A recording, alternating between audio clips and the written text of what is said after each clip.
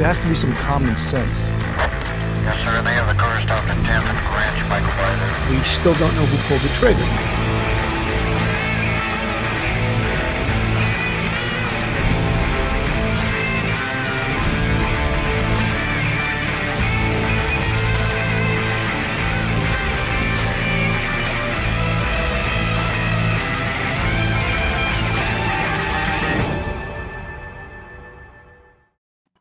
Hello, everyone, and welcome to Police Off the Cuff Real Crime Stories. I'm your host, retired NYPD Sergeant, 27-year veteran, Bill Cannon. And with me tonight, we have a very interesting guest, another retired NYPD member of the service, Lieutenant Mike Riley, who also happens to be an assemblyman from the 62nd Assembly District in Staten Island. But he's got a bunch of stories from Albany, some of them you would not believe. But we're gonna try to stay with some of those stories tonight. The topic tonight is last Thursday, I believe it was the 23rd, the Supreme Court made a decision on the open carry rule, and it infuriated a lot of people. This sort of came out of left field for a lot of libs. I'll use that word lib, but a lot of people that are anti-gun. It came out of left field, like for this lady up on the screen right now, Governor Hochul. The Supreme Court ruled on Thursday that Americans have a broad right to arm themselves in public, striking down a New York law that placed strict limits on carrying guns outside the home and setting off a scramble in other states that have similar restrictions. The decision is expected to spur a wave of lawsuits seeking to loosen existing state and federal restrictions and will force 5 states, California, Hawaii, Maryland, Massachusetts, and New Jersey, home to a quarter of all Americans, to rewrite their laws. I mean, obviously, in New York, they're wigging out. They don't like legal guns in New York. They don't like guns, period, but especially legal guns. It's all right if you're a criminal and you want to use a gun in New York, that they won't fight you on that. But if you're a law-abiding citizen who seeks to get a gun carry permit, it's been persona non grata for years. They've had some arbitrary reasons that you could get it, like you're a business owner that deposits X amount of dollars in cash in the bank, and then and only then would they consider whether or not you could in fact get a carry permit. Mike, am I on the right track here? Oh, you are, Bill, and thanks for having me. I appreciate you inviting me on. It's great. You know something? I don't look. This is probably one of the worst times to talk about gun control. What's happening across the country. We had the Buffalo active shooting at the Tops supermarket. We had the Uvalde, Texas. And then we just had the most recent one outside of Chicago, which is just horrendous. So when you talk about open carry, it's probably a bad timing on the Supreme Court's decision-making timing. But nonetheless, the law is the law. Well, and that's a key factor that people don't realize, that the case was brought before the federal courts and it made its way to the United States Supreme Court. And their job was to evaluate the New York state law based on that lawsuit.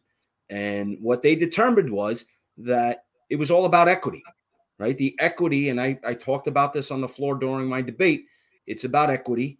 And the issue becomes, you nailed it earlier when you talked about there was a prerequisite that someone had to prove that they needed a substantial circumstance to get a concealed carry permit. Now, New York historically has made it where if you had a business and you were making bank drops, say of $15,000, that was the circumstance that they would provide you a concealed carry permit. The problem becomes those people who wanted to have a concealed carry because they lived maybe in a high crime area, they didn't have a business. Say it was an electrician that just wanted, a union electrician that just wanted to protect his family. Well, he wouldn't have that special circumstance that was in the law in New York before SCOTUS overturned it, and he would be denied. And it comes down to that we had an inequity where people couldn't practice their Second Amendment right based on that. You know, Mike, I want to play a little bit. You interviewed someone from the other side of the aisle in regards to this law. And one of the very things that we expect as citizens, as voting citizens of this state and of this country, is competency from our elected officials. And we're getting far from that. This guy who you interviewed, to me, is a moron. And you know something? If a legislator is a lawmaker, how do you not know the law? How do you have the balls not to know the law if that's what you do? You're a lawmaker. I mean, to me, it's almost like a carpenter not knowing how to hammer a nail. And it's just horrendous to me. Horrendous. And, you know, this video will speak for itself. And we'll play a little bit of this. And maybe let me play it here. Thank you, Mr. Dinowitz. So the first thing I wanted to ask about is the Federal Law Enforcement Safety Act and retired members of law enforcement.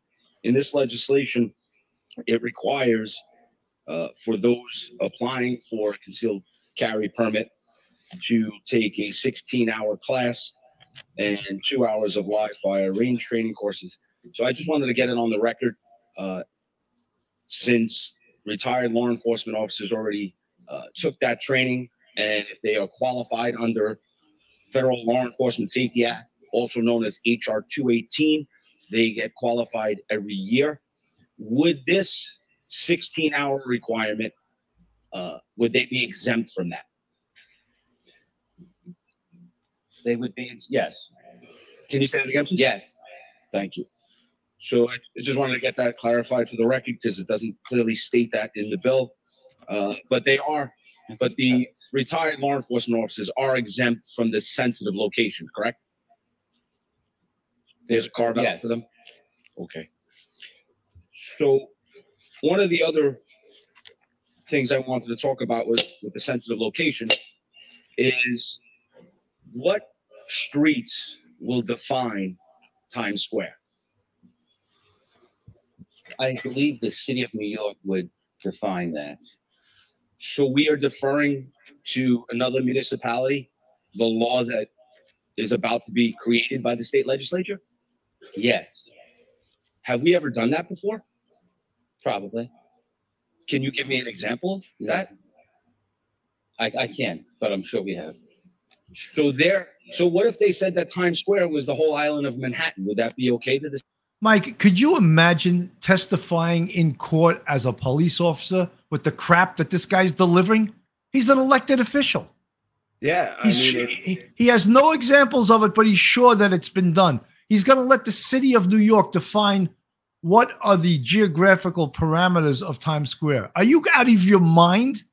I'd love to say, you know, when I was grilled on the stand by Jacoby and Myers, officer, can you tell me, you know, what corner did you arrest my client on? I'm going to let the city define that as to what is Times Square. Are you out of, I mean, that pathetic. That is pathetic. He's a lawmaker. I mean, what's ironic is when, you know, I know the area thoroughly. That's where I was a police officer in Midtown North.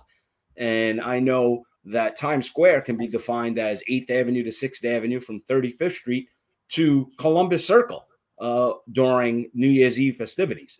So basically, we're talking about a mile or two that they can define. And, you know, when it comes to the streets that they would say. So I think the open-endedness, and it's just, it just doesn't make sense. If we're going to define what the law is in the state of New York, then the state legislature should have made it clear what they determined to be that perimeter. Look, they define what night is. The period, they define exactly the hours that make it night, right? The periods between sunrise and sunset, and they give you the exact hours. But this guy can't define what Times Square is. I mean, he should be fired just for that. I mean, that is the most stupid thing I have ever heard. I hope he's listening because he's a moron. And I mean, it's pathetic. These are the people making decisions for the citizens of New York City. The state legislature? Why would you think they would say that? Times Square is Times Square. Everybody knows Times Square. Well, do you consider Times Square is Times Square? He's baffled. He's baffled, this idiot. Yeah. So except me, I never leave the Bronx, so I can't give you a good. So is 47th Street and Broadway considered Times Square?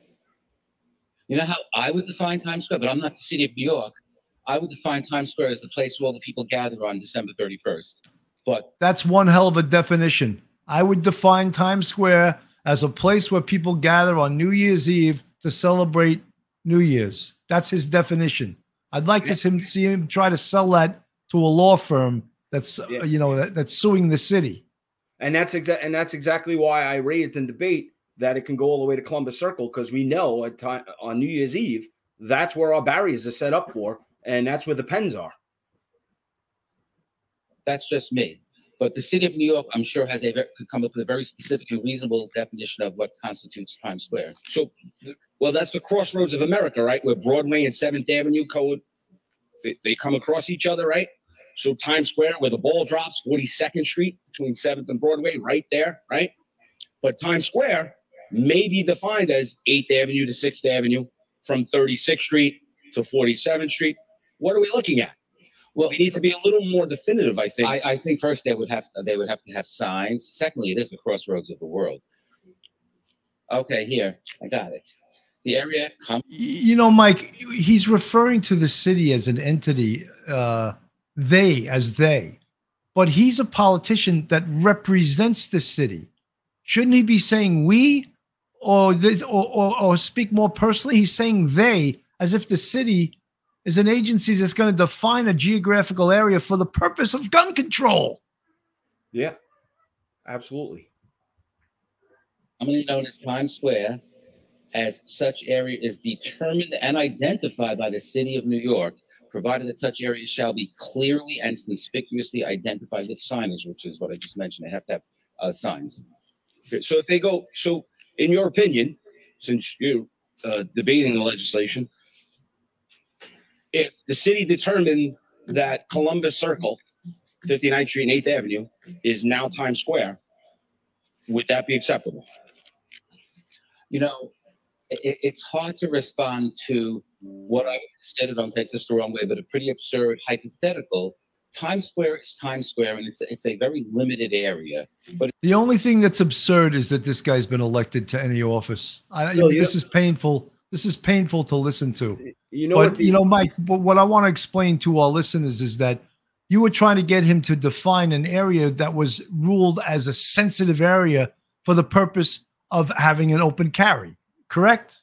Yes, but by having the concealed carry permit, yes, absolutely. Right, so they're trying to make Times Square a sensitive area so that they can remove it from an area that would be acceptable to be able to have an open carry. Is that correct?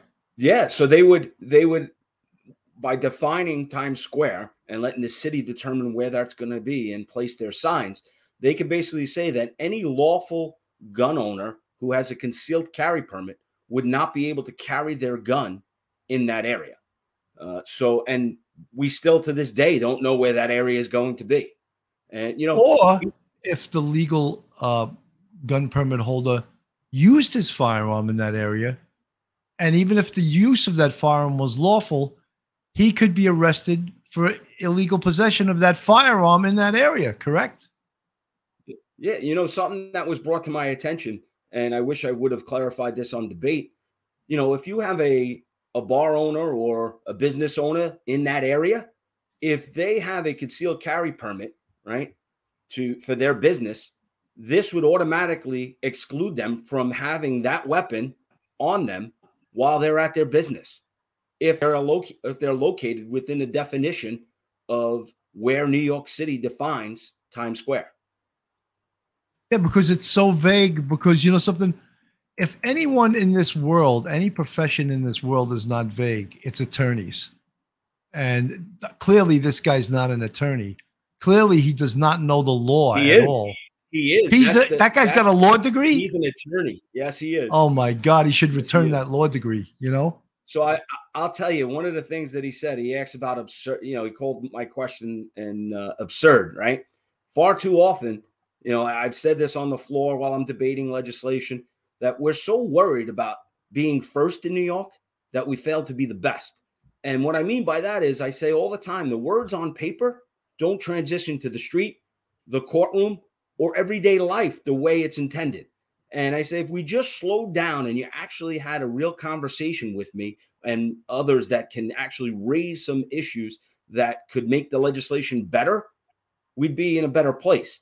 There was another bill not too long ago about filming police officers. I asked the sponsor of the legislation, I said, listen, can we at least put a buffer zone in, make it 20 feet, 15 feet, and make sure that someone doesn't come into that zone of safety to protect the police officer and protect the person that's interacting with the police officer. They came back to me and said, no, I'm sorry, we're not going to do that. I'm like, but you're actually inviting people to obstruct governmental administration. You're going to cause more problems than solving them.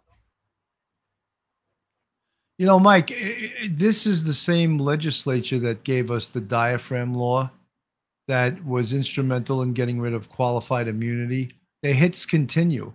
And when a higher court passes a law like this, let me show you Governor Hochul's reaction to this. Hang on one second. I'm going to show you her reaction. And she's absolutely shocked. Absolutely. And then we'll talk about why she's so absolutely shocked. But this was her reaction. Shocking. Absolutely shocking that they have taken away our right to have reasonable restrictions. We can have restrictions on speech. You can't yell fire in a crowded theater. But somehow there's no restrictions allowed on the Second Amendment.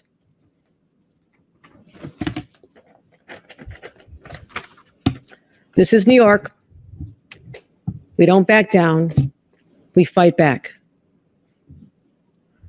And we'll be alerting the public, the media, in the very short term, exactly what our language that we've been analyzing. We have language we'd like to now enact into law. We'll be sharing that with the leaders. And I'm sorry this dark day has come. So, this is the same governor. Go ahead, Mike. Just to clarify there, when she said they had bill language that they were ready to go with, they called us up to be in Albany at 12 p.m. on Thursday. Yeah, I mean, they sprinted. Bill language. We didn't have bill language at 3:45 in the a.m. on Friday. They told us to go to bed and come back at 9 a.m. We didn't start voting on it or see the language until Friday at 1 p.m. That goes to show you that it's dysfunctional. Yeah, I mean, they sprinted to Albany and they couldn't write the law quickly enough to try to thwart what the Supreme Court, the law that they had just written, the Supreme Court did, and they just it's unbelievable. But one of the point that I wanted to make, Mike, is that Hochul wants to do nothing about bail reform. We have little gangbangers shooting people every night in this city. There's one guy who the LBA, the Lieutenant's Benevolent Association, tracked. He's been arrested 5 times this year for a firearm. 5 times, and he's been released every time on bail. You bring that up to Governor Hochul, and she'll do a tap dance right in front of you. It's pathetic, these people. And they won't do anything about criminals. And you know what? That's my second part of it. Don't get me started. Is it's not, they believe that it's the gun.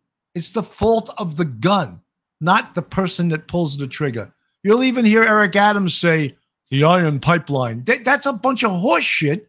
And then he'll bring up ghost guns. How about the guy pulling the trigger, Mayor Adams and Governor Hochul? They don't want to bring that up.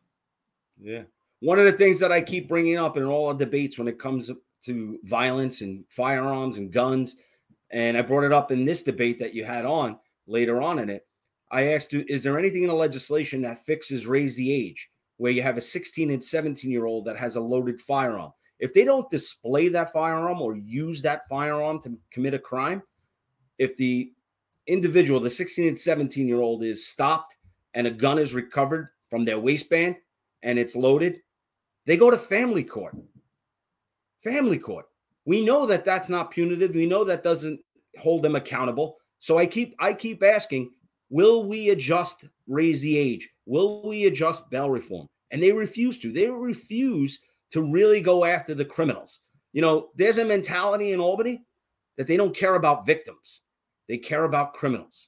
And that's what we're seeing. You know, I've raised it at least 15 times. I've introduced legislation that would hold 16 and 17-year-olds accountable. If they have a loaded firearm, they would be automatically sent to youth part criminal court. Right now, that doesn't happen. They automatically go to family court. You look, the Manhattan DA, he gave that, when he came on, he gave that 10-page manifesto where he tried to make robbery first degree with a gun if the firearm wasn't used. If no one got shot, he tried to make that a misdemeanor till everyone went nuts, and all of a sudden, oh, well, I really didn't mean that. I mean, that is pathetic. First of all, a district attorney is not allowed to change the law. You know what I mean? And that's what he was trying to do. A robbery first degree. District attorneys are just like us. When we were on the job, we took an oath to defend the Constitution and uphold the laws. And unfortunately, when you don't do that, it's a dereliction of your duty. I want to show you Eric Adams's response to this. Also, he had a typical response that was consistent with the rest of the Democrats. We can say with certainty, this decision has made every single one of us less safe from gun violence. The decision ignores the shocking crisis of gun violence every day, engulfing not only New York, but engulfing our entire country. The opinion claims to be based on nation's historical past, but does not account for the reality of today. It ignores the present, and it endangers our future. While nothing changes today, and we want to be clear on that, nothing changes today.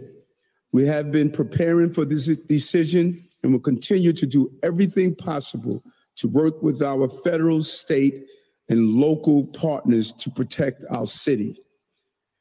We will collaborate with other mayors, municipality leaders, and governors, and will leave no unturned stone as we seek to undo and mitigate the damage that we are witnessing today. Those efforts would include a comprehensive review with the Corporation Counsel, our Chief Counsel, and other legal experts to assist us in this matter. As we start to define sensitive locations when carrying a gun is banned, and reviewing our application process to ensure that only those who are fully qualified can obtain a carry license. This is something that the police commissioner who's joining me today will ensure that our licensing division is aware of. We will work together to limit the risk this decision will create once it is implemented. And we cannot allow New York to become the Wild Wild West. That is unacceptable. This decision is created. We will not allow our city to live in fear that everyone around us is armed and that any altercation could evolve into a shootout. We will not allow the men and women of the police department to be subjected to further danger, making their already difficult jobs even more harrowing. And let me say this again. We will do everything in our power, using every legal resource available to ensure the gains we've seen during this administration are not undone, and that New Yorkers are not put in greater danger of gun violence. There is no place in the nation that this decision affects as much as New York City. There is no place in the nation that is going to be impacted based on this decision more than New York City. There's no place in the nation that the decision affects as much as New Yorkers. And we are prepared to set an example that will lead the country of how do we fight back on this decision. Today's Supreme Court decision may have opened an additional river that is going to feed the sea of gun violence in our city and in our nation. Now is the time for every elected official who cares about the safety of all Americans to come together and respond thoroughly and comprehensively to this appalling decision. Our work begins now to start saving New Yorkers and Americans. Please, Commissioner. Good afternoon. Thank you, Mr. Mayor. As the mayor said, this case has been remanded back to the lower court. So the important thing to know today is that nothing changes. If you have a premise permit, it does not automatically convert to a carry permit. If you carry a gun illegally in New York City, you will be arrested. Nothing changes today, and that's important for everyone to be aware of. When we open the universe of carry permits, it potentially brings more guns to the city of New York and to the streets of New York City, and that should concern us all. Mr. Mayor?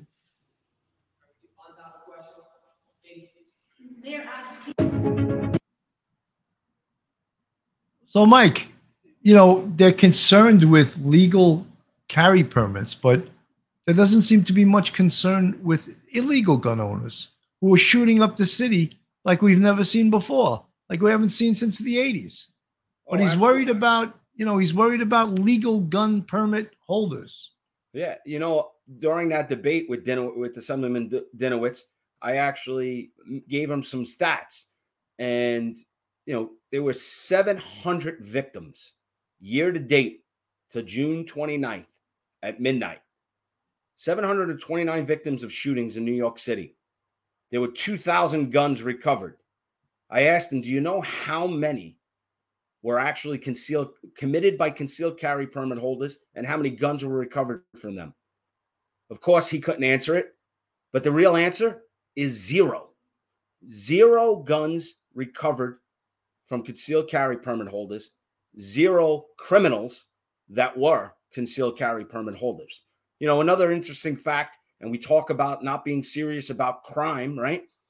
In the Bronx, there was just an evaluation done about the sentencing for those who commit crimes, possession of illegal firearms. The average sentence for someone in the Bronx, where Assemblyman Dinowitz covers, for having an illegal firearm, the sentence was 5 months. If you're going to be serious about fighting firearms, gun crimes, go after the illegal gun holders, those lighting up our city, lighting up our state. Being soft on crime isn't doing. Mike, one of the things that says so much to me is they have a position called a gun czar. What an absolute horseshit that is. Who is this person? Usually he's a former criminal, former gangbanger. What hours does he work? How much does he get paid? What is he actually doing? I want to know that, because no one is questioning that. Oh, the gun czar? What does the gun czar do? Is there any statistics that shows that what this gun czar does works? Because that's how you determine all successful programs, statistics. So since we started doing this, gun crime and shootings have gone down. What does the gun czar do? I want to know that. Yeah, well, that's what happened during the debate, right? I gave them data, real data that they can see, tangible numbers, and they couldn't answer it. The gun czar, what is he doing? That's like the violence interrupters, right? That's the same damn program. Same idiots. They're not really stopping the shootings. We're seeing them happen all across the city, all across the state. I'll tell you what it is. It's an attempt to give someone a job that doesn't have one. And it's just giving people our tax dollars that have no business. I mean, I would really like to question the mayor.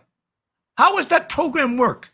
Do you have statistics that show it works? And what qualifies him to be a gun czar? Well, yeah, exactly. Oh, because he was once a gangbanger himself? Yeah. That's pathetic. Yep, absolutely. I just want, the other night, this was a horrendous incident. On the Upper East Side, I think it was on the 29th, a 20-year-old woman wheeling a 3-month-old baby was basically executed on the streets of the Upper East Side. I think it was 95th Street. The Upper East Side, of course, as we know, is probably one of the wealthiest neighborhoods in the entire world, the entire country, the entire world. So when someone gets shot on the Upper East Side, it shakes the core of the entire neighborhood. However, anyone that's ever done any kind of investigation, when you hear that story, 20-year-old woman at a certain hour wheeling a 3-month-old baby, someone comes up to her and shoots her right in the head point blank. You don't have to be a genius investigator to know that the person who shot her is known to her. Yeah. It's known to her. And probably there's about a 80 to 90 to 100% chance that it's the baby's father. I predicted that second one of that case. I want to show you the press conference they had, and where Adam starts talking about the iron pipeline and ghost guns. How did that case transition to the iron pipeline and ghost guns? It had nothing to do with it. Had absolutely nothing. But, you know, they want to get mileage out of things, and it's dishonest. It's dishonest that they do this. Yep. Kenneth Corey and Captain Allen from Detective Borough Manhattan North. I want to remind you the information I'm about to give you is preliminary, as this incident is only 2 hours old. Earlier this evening, at approximately 8:23 p.m., officers responded to a report of a person shot opposite 164 East 95th Street. Upon arrival, officers discovered a 20-year-old female who was unconscious with a gunshot wound to her head. EMS responded to the scene, transported the victim to Metropolitan Hospital, where she was pronounced deceased at 9:20 p.m. Our preliminary investigation revealed that the 20-year-old victim was pushing an approximately 3-month-old in a baby stroller on East 95th Street when an unknown person approached her and fired a single shot into her head from a very close range. Immediately after the shooting, the suspect fled the scene on foot, heading eastbound on East 95th Street.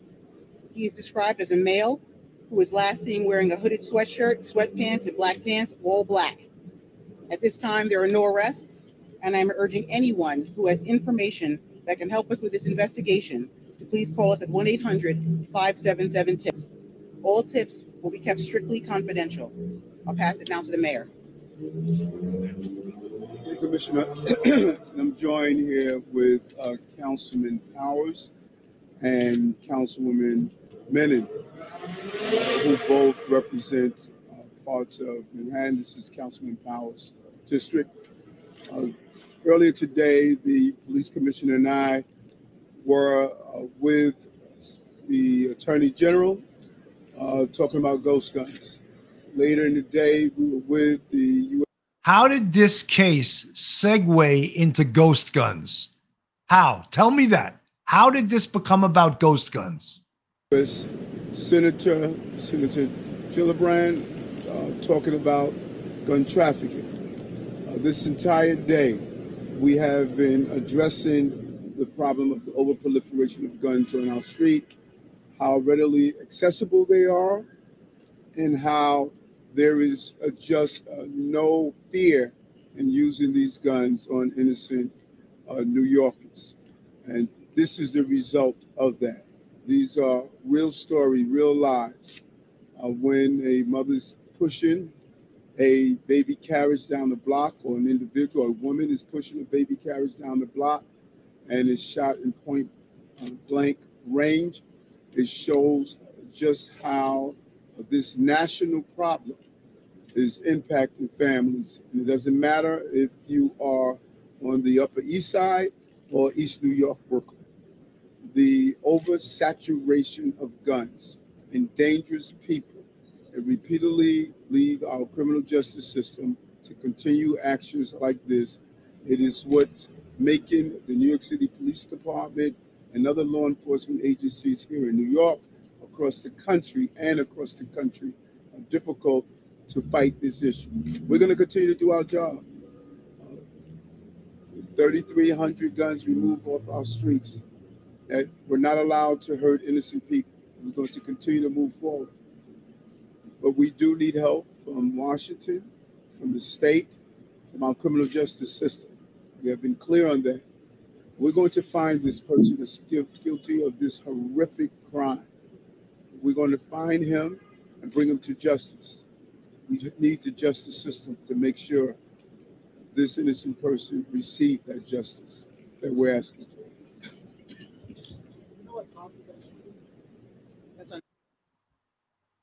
So he got some political mileage out of a situation that was a domestic violence incident. And my prediction, minute one, was true. The whole thing was true. It was the baby's father, and he came and he killed the baby's mother. So I think go ahead. you know what the problem is, what they lack to say, the striking thing that we never hear from them, the atmosphere that they created in the city, in the state, across the country, that the police are bad, that the job that we did, taking guns off the streets, actually bringing down crime to historical lows, making sure that criminals were afraid to carry guns. The proliferation of guns is the result of the anti-police rhetoric and the idea that there is no consequences for criminals. And that's the reality we face. They don't want to say it, but that's what it is. And it's time that they wake up, because you know what? If they don't, things are only going to get worse. Mike, the very people that they depend on to support these programs financially are going to be fleeing this city, because they're not going to put up with the crime that's coming. The crime is here, but it's coming. More's coming. Because I heard even someone asked the mayor, it was either today or yesterday, why don't you go back to stop, question, and frisk? And he denied that it ever went away. Like, we still use stop, question, and frisk. We just don't use it illegally. I don't know what he's referring to illegally, but there is a way to use stop, question, and frisk, but you need the support of the government. You need the support of the politicians. You need the support of the community, because that is how to get guns off the street. Stop, question, and frisk. And we should never, ever allow the media to call it stop and frisk. They tried to hijack that term. And if you hear someone in the media say, stop and frisk, stop them right there, backhand them across the side of the face and say, don't you ever say that again. It's stop, question, and frisk. They did that on purpose to try to demonize it. They tried to demonize the police department. And, let's be real, though, right? There was a time where the New York City Police Department, under former administration, tried to use it as a police officer documentation of numbers, right? For stats. The problem is they created the issue, the prior administration. And, the problems became that, unfortunately, we let the media hijack that, where we let the media, like you said, say stop and frisk. There are many times where you spoke to someone and you questioned them about what they were doing. And you know what? You remember this when you were on the job. You stopped someone that looked like they were doing something wrong. You questioned them, and then you went about your way. You said, all right, this is why I stopped you, and you walked away. But they don't highlight those things, right? They don't even think about the interaction that police can have with the community when it comes to that stop and question. But right away, they go to the automatic that, you're frisking everybody. That's not always how it happens. There has to be something there that rises to the level where you're going to frisk them. And that's a key component that the media never wanted to talk about. No, because it's to demonize the police is good for the media. That's their narrative. Even the whole defund the police movement, the media was 100% behind that, And a lot of people in this city don't realize, 2 years ago, they took up $1 billion from the NYPD's budget. $1 billion. People don't understand that. And it's paying dividends right now because cops are fleeing the job in droves. Yeah, you look at it, right? There's no support. They're leaving the job. They again, Mike, you remember the old term, or why you're playing pension roulette. I did almost 27 years on the job. People would say that to me. Why are you playing pension roulette? You should do 20 and out. That's what people used to say. I said, look, I never got in trouble, and I'm going to stay on the job as long as I still like the job. But in this day and age, I can understand when people say you're playing pension roulette. Yeah, listen, I love the job. I that's all I ever wanted to do in life when I was a kid. I was the first cop in my family. If I didn't get hurt, I probably wouldn't have retired. I could have been one of the last guys to do 43 years. I got on when I was 20. But if you told me 16 years ago when I retired that I'd be a volunteer at my kid's school, become a school board president for 10 years as a volunteer, and then run for elected office, I would have said you were crazy, because I didn't see myself in this position. But you know what? I try and use my experience, the things that I learned on the street, the things that I learned on the job, to try and influence what's happening in Albany. And, I bang my head against the wall every day. But I'm not going to stop, because they need to hear it. They need to hear the reality of what they put on paper really doesn't help. And all it does is cause more confusion and more hatred for the police department. But, Mike, one of the things that is a cause celeb for me is the diaphragm law. I cannot believe that they appealed it, got reversed, and then they got it back. It's the law, the diaphragm law. So that was the city council passed that. So that's a New York City law. And, I just couldn't imagine being able to fight with someone who has a firearm, an illegal firearm, and you're trying to cuff them, but you can't touch their chest. You can't touch their back. So what are we supposed to do, right? As police officers, unfortunately, when you're a criminal and you're involved with the police department, it's a contact sport. And we're giving the upper hand to the criminals. The city council has given the upper hand to the criminals. 100%, because there really is no way to get someone handcuffed that does not want to be cuffed without putting your knee into their back, controlling one of their hands, getting one of the cuffs on. And, look, I firmly believe these days every cop should learn jujitsu, because it's that allows you to control someone better than we've ever learned before. But, cops are not martial artists. Not all cops, as you know, are in shape. There's cops that are the double donut cops, double donut. Look, I stayed in shape my whole damn career because I was in the contact sport my whole career. Yeah. And I didn't want some 16-year-old jacked up on roids being able to take out this 55-year-old, as I was near when I retired. And I wanted to make sure I could handle myself. And I lifted weights and I stayed in shape my whole career.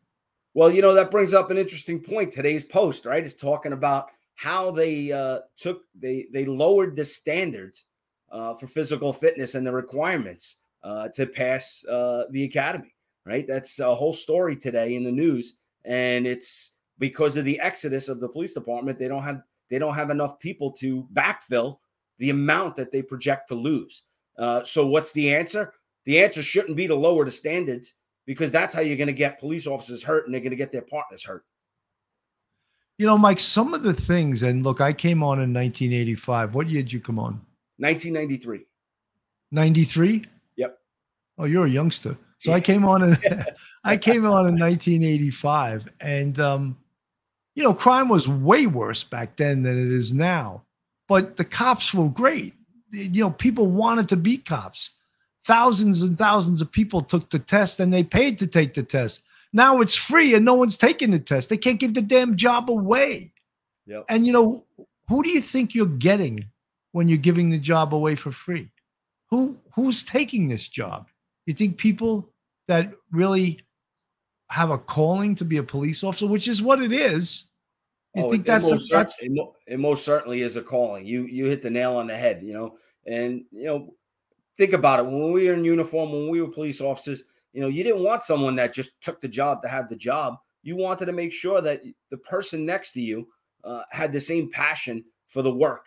And, I was the first 9mm class in the NYPD. And, my class was 2,300. We were hired under Dinkins. And when I graduated, that was under Giuliani. And that's where, we started to actually take back the city and reduce crime.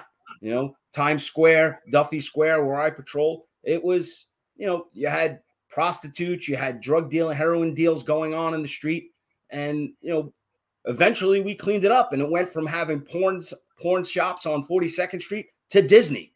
Unfortunately, I think we're going backwards now. Yeah, and the same people that are able to open these businesses because it's safer are anti-police. Here we are, we protected them so that you could open up your business. The New York Times is a perfect example. New York Times is for defunding the police, except for everyone except them, because they want to be protected 24/7 by the police. Schmitty, thank you so much for the $10 super chat. I want to go to New York City for my 50th in 2023. I'm perplexed. I want to ride in a taxi for the first time, traverse the city. I know nothing about New York City. It makes me not want to go. Protect me, please. Smitty, I would say overall it's safe. If you take chances like, walking cross the Deuce at midnight by yourself, I wouldn't recommend that.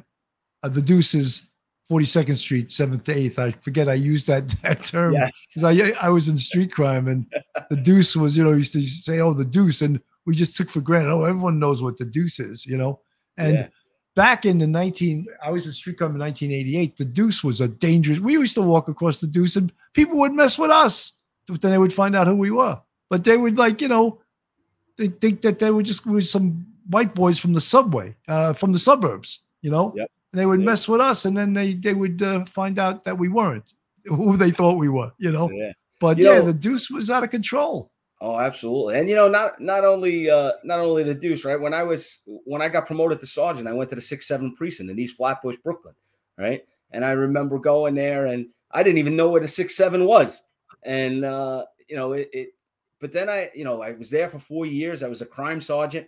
And I got to tell you, though, there were a lot of people there that liked the police, and they wanted us there.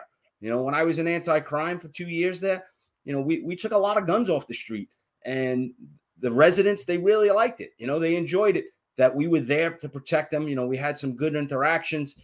We had a lot of good relationships, but it was that small percentage of gangbangers that would ruin the neighborhood. And, that's who they wanted us to target.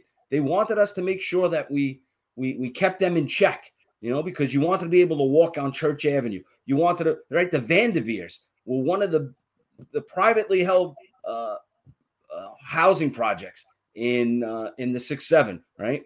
One of the places that we had on Foster in front of it was called the Front Page. The reason why it was called the Front Page is because it hit the Daily News as a multiple homicide one day. And that's how it got its nickname. When I was there, they cleaned it up where shootings were at the lowest level in the Vanderveers. Today, I think that's coming back. One of the things, and I thought about this before when you were talking about it, when we were talking, you mentioned that stop, question, and frisk, the downfall of it, that it was used as an activity on someone's activity report. And you're right. And Bill Bratton has a book out from years ago called Turnaround. And one of the things he said in that book, and I always remembered it because he was so right, was that once you've hit a certain level of crime reduction, you got to take your foot off the gas a little bit. You got to start doing other things like community policing, community outreach, pulling back, community programs, youth programs. And he's 100% right, but they didn't take their foot off the gas pedal. And that's what resulted in the bad feelings.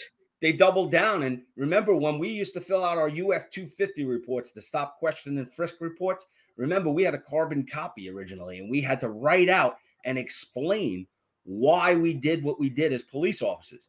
They made it a checkbox form. And that's where we saw that the department got into trouble, because that's how they started monitoring how much activity. So if you were a member of the anti-crime team, each police officer may have had to do, 10 UF 250s a month. And, that's where we start to get into taking away the activity that the police were really targeting, right? Going after people with guns, making sure that we targeted crime areas. But instead, we're talking to people and writing their name down and putting it on check boxes. That's the problem. Yeah, I mean, one of the things that everyone knows that, we had that unit, street crime unit, which was probably the best unit in the police department at getting guns off the street. And one of their methodologies was to go to a high crime neighborhood, to stay there for a month or 2 months and get the hell out of there. And that was strategic also. And then they would move to the next high crime area. But this day and age, you need the department, and you need the police department and the politicians to back you, because no one's going to go out there and toss people for guns if they're going to be turned around and say, oh, you violated his rights. Why would you do that? Yeah. I mean, listen, they even target police officers saying that they're violating their rights, even when they recover the steal, even when they get the illegal firearm, and even when the individual that they captured, that they arrested for having that illegal firearm, had a firearm 5 times before and were let out. Yeah, no, I mean, I've been there. I was in anti-crime for 6.5 years, three as a cop and 3.5 as a sergeant. So, You know, I loved anti-crime. To me, was the greatest job on the police department. You know, Yeah, it's I almost enjoyed like that. I'm getting paid to do this. Yeah. I loved it. You know, I loved it, but it doesn't exist anymore. What does that tell you? How about even, you know, we had that big shooting in transit where the guy shot 10 people. You know, how about plain clothes in the subway? How about you backed down to the criminals totally? The criminals were afraid of transit anti-crime. They feared them, as they should. But guess what? There's no more transit anti-crime. Yeah, because you know what? We took away all the deterrents. And instead, like I said, Albany and city legislators are empowering criminals. But you know, Mike, one of the scary things is that the electorate, who are electing these people? You know what I mean? They're electing these people who, the guy you had the debate with, who elects that guy? You know, like he doesn't even know what time it is. I wonder if he even has a watch. You know, it's like he's probably going to hear this and go, "I got lots of watches," you know. But it's really pathetic that the city, the greatest city in the world, this is what they're letting it become, you know. Yeah. Well, we need to take back New York. We need to make sure that we put people in office that are going to have common sense. You know, right now there's no common sense. It's the scales have tipped totally to the side of protecting criminals, and you know the reasonableness for introducing legislation that could actually take illegal firearms off the streets is just falling on deaf ears. Is there any hope that the diaphragm law could be reversed? Well, that's going to take the city council and the mayor to realize that, you know, this isn't helping. You know, this is going to get a police officer killed, and you know, it's not only a police officer, but the civilians that are around when there's an interaction. That's what's really going to happen, and you know, they're endangering the public with that legislation, with that law. You know, folks, this is Police Off the Cuff, Real Crime Stories. If you're not subscribed to us, please go on our YouTube. Hit that subscribe button. It's free to subscribe. Hit the subscribe button. Give us a thumbs up. Ring that bell. If you want to part with some Benjamins and support us, we have a Patreon with 3 different levels. And we also have, you see the folks with the green font. They're part of our YouTube channel members, and we have 5 different levels of that. You can join our YouTube channel members. With this show, I think we're probably over 700 episodes of this. And I know Mike had been on a couple of years ago before the pandemic, right? The pandemic was hitting, when there was a grand idea that something called Inside Blue 360 that was going to be run by the Sergeants Benevolent Association. And it never totally came to fruition. It was a great idea. And we were hoping it did get off the ground, because the idea was to give a voice to the cops, give a voice to the police department, and let us challenge the press. When the press talks about and writes things that are outrageous, challenge the press. Say, no, that's not true. That this is what's true. You know, I mean, you could see even in this case in Parkland, in Illinois, the press is really digging, almost trying to point the finger at the police, because the shooter had interactions with the police. Once where he was suicidal, and they went to the scene, and it was handled by mental health professionals. And another time when he threatened his family with 12 or 15 knives. And the police, which is their protocol there, referred the case to the state police, which was perfectly legit in their jurisdiction. But of course, the press is trying to point the fingers at not just the local police, but the state police. Oh, if you did something, this wouldn't have happened. You know, so the press are not always our friends, for sure. No, and you know what? And I speak about this often when I talk to many people. I talk about the press putting out stories, and you got to remember, they got a deadline to get things out, whether it's to print or whether it's to TV, and they don't always have the facts. You know, I remember being involved in cases and then watching the news or reading in the paper and going, "That's not what happened. That's not the facts." But you know what? Far too many people think that, solving crimes and fighting crime is like a CBS series. They think it's a TV show and everything's going to be solved in 40 minutes. And they don't realize that, police work is really a profession. And we need to start treating our police officers like the professionals they are. And, day in and day out. But let's not forget that they're human. We come with our flaws. We come with our issues. We come with our baggage with family and everything else that happens. But we never get the benefit of the doubt. And that's the problem. Far too often they look at it and say, you know what, if a police officer makes a mistake, there's a difference between a mistake of the mind and a mistake of the heart. If the police officer's heart is in the right place and they make a mistake, everybody makes mistakes. It's when they make a mistake and it comes from the heart that we have a problem. And, right away, the media paints us all with a broad brush, and they're looking at us as if we're all, demonizing the community. That's not accurate. And, that's why we need people like you speaking up for us, talking about it, getting it out there, getting the true facts out there. Mike, sometimes I get too emotional. I wish I could keep it a little lower key, talk a little bit more like a politician, but I'm not political. Joe Murray, guys, if you're looking for a great attorney in the New York metropolitan area, Joe Murray is your guy. He's a retired member of the service, a police officer. And Joe is a fantastic defense attorney. He also ran for Queens District Attorney. He's always supporting all the candidates. In fact, I know he's had interactions with Mike here.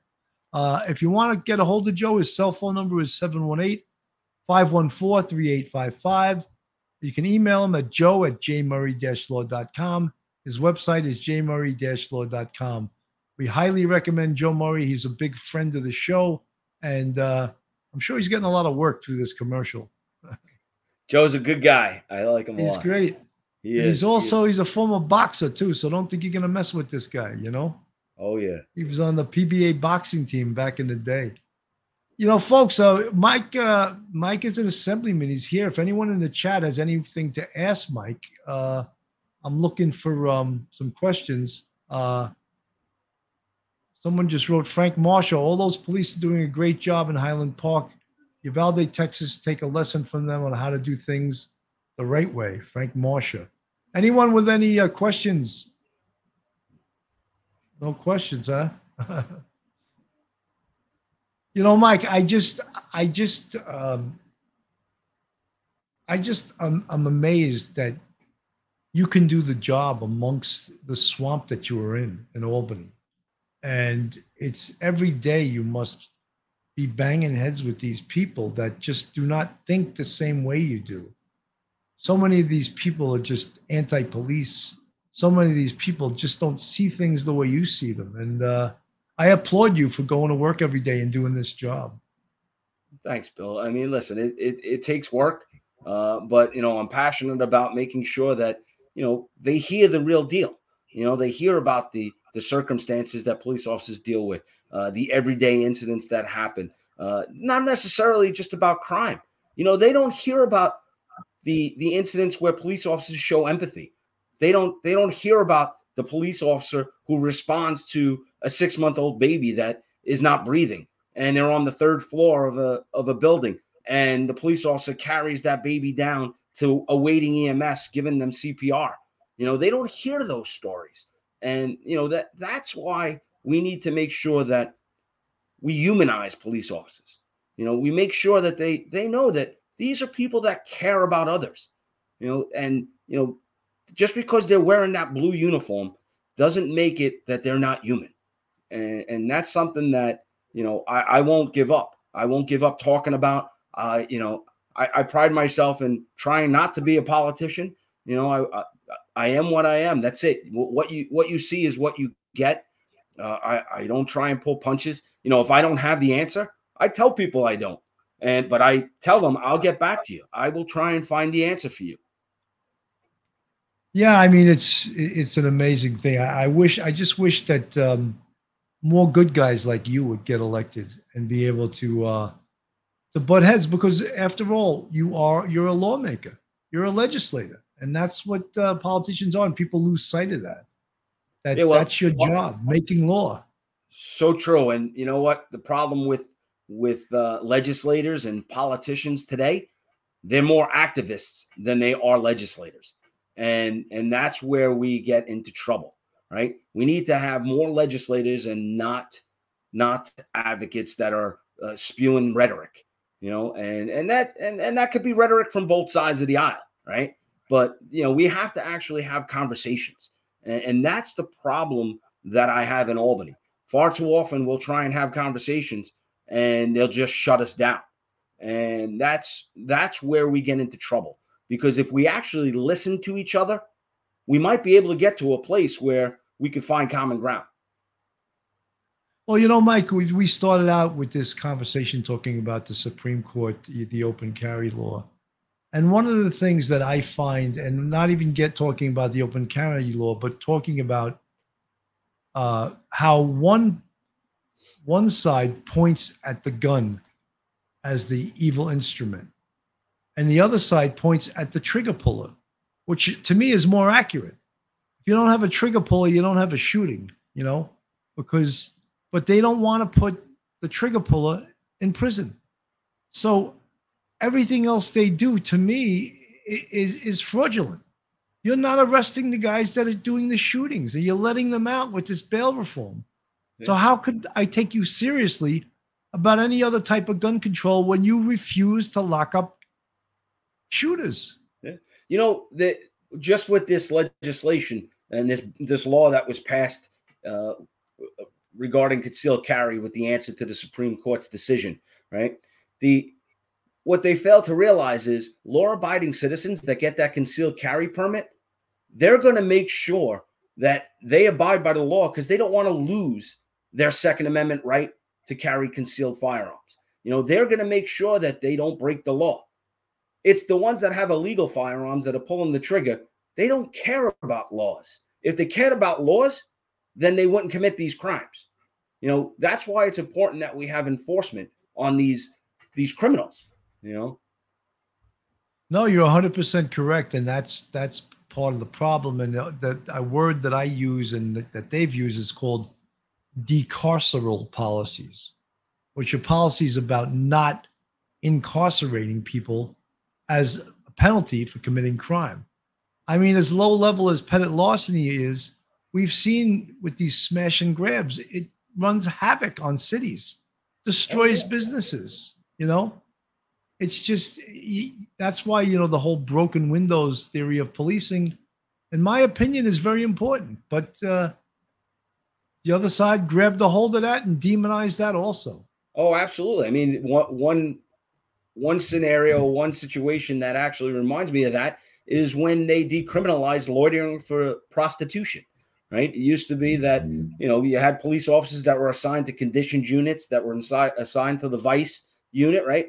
And I was part of that unit in Midtown North, where you made observations within a 20-minute period in a known prostitution location, someone approaching vehicles and approaching passerbys, and you would lock them up for loitering for the purposes of prostitution.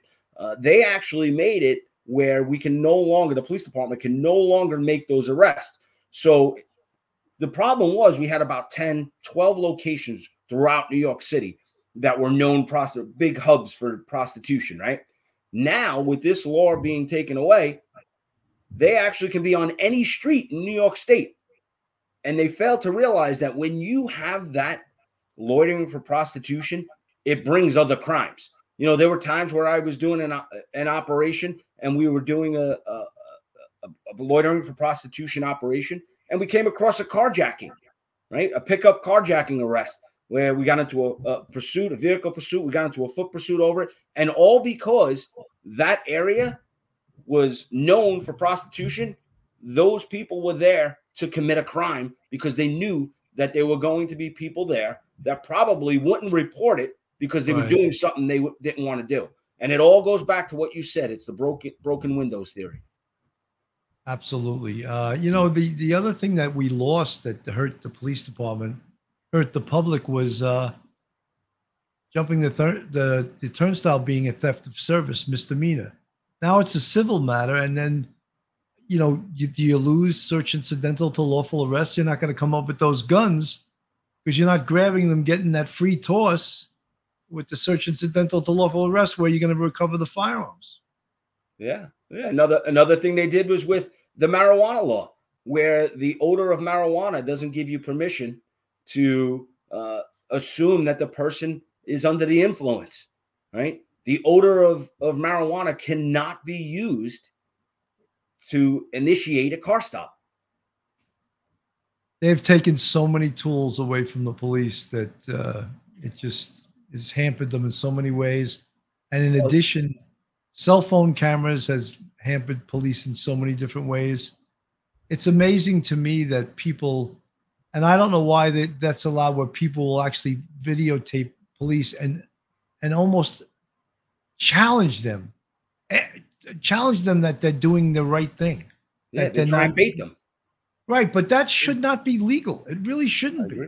Well, that goes to what I was talking about earlier when I spoke to the assemblyman that was carrying a bill that passed into law about videoing police officers. I tried to get that buffer zone. Ironically, that was Assemblyman Perry, and he was the assemblyman in the 6-7 precinct when I was a sergeant there. And so I had a history of knowing, what he was about, what policies he didn't like. And I think that's why he basically just didn't care about the videoing of police officers and creating a buffer zone. A lot of them are cop fighters, and a lot of them defund the police crowd, Mike, we're at an hour and 6 minutes. I'm going to give you last words. You got any last words? Well, Bill, I want to thank you for having me on there. And I want all the police officers that are watching, all the civilians that are watching that support the police, I want to thank you. And remember that, we need to back the blue. And, we need to make sure that we hold those accountable that commit crimes because, any one of our family members, any one of our friends, our neighbors can be the victims of crime. And if we don't put good people in office that are going to hold criminals accountable, then this city and this state are going to go down a deep, dark hole. Mike, you're 100% right. I just also want to say one thing. I really like the new police commissioner, Keechant Sewell. I think she's got a hard job. She's put in a time where the department is in a lot of flux. There's the whole criminal justice system, but I think she's. I had Patrick Ryder on the show, the Nassau County Police Commissioner. I had him on twice, and he speaks so highly of her. And she's so confident. She's a good speaker. And I just want to give her a thumbs up.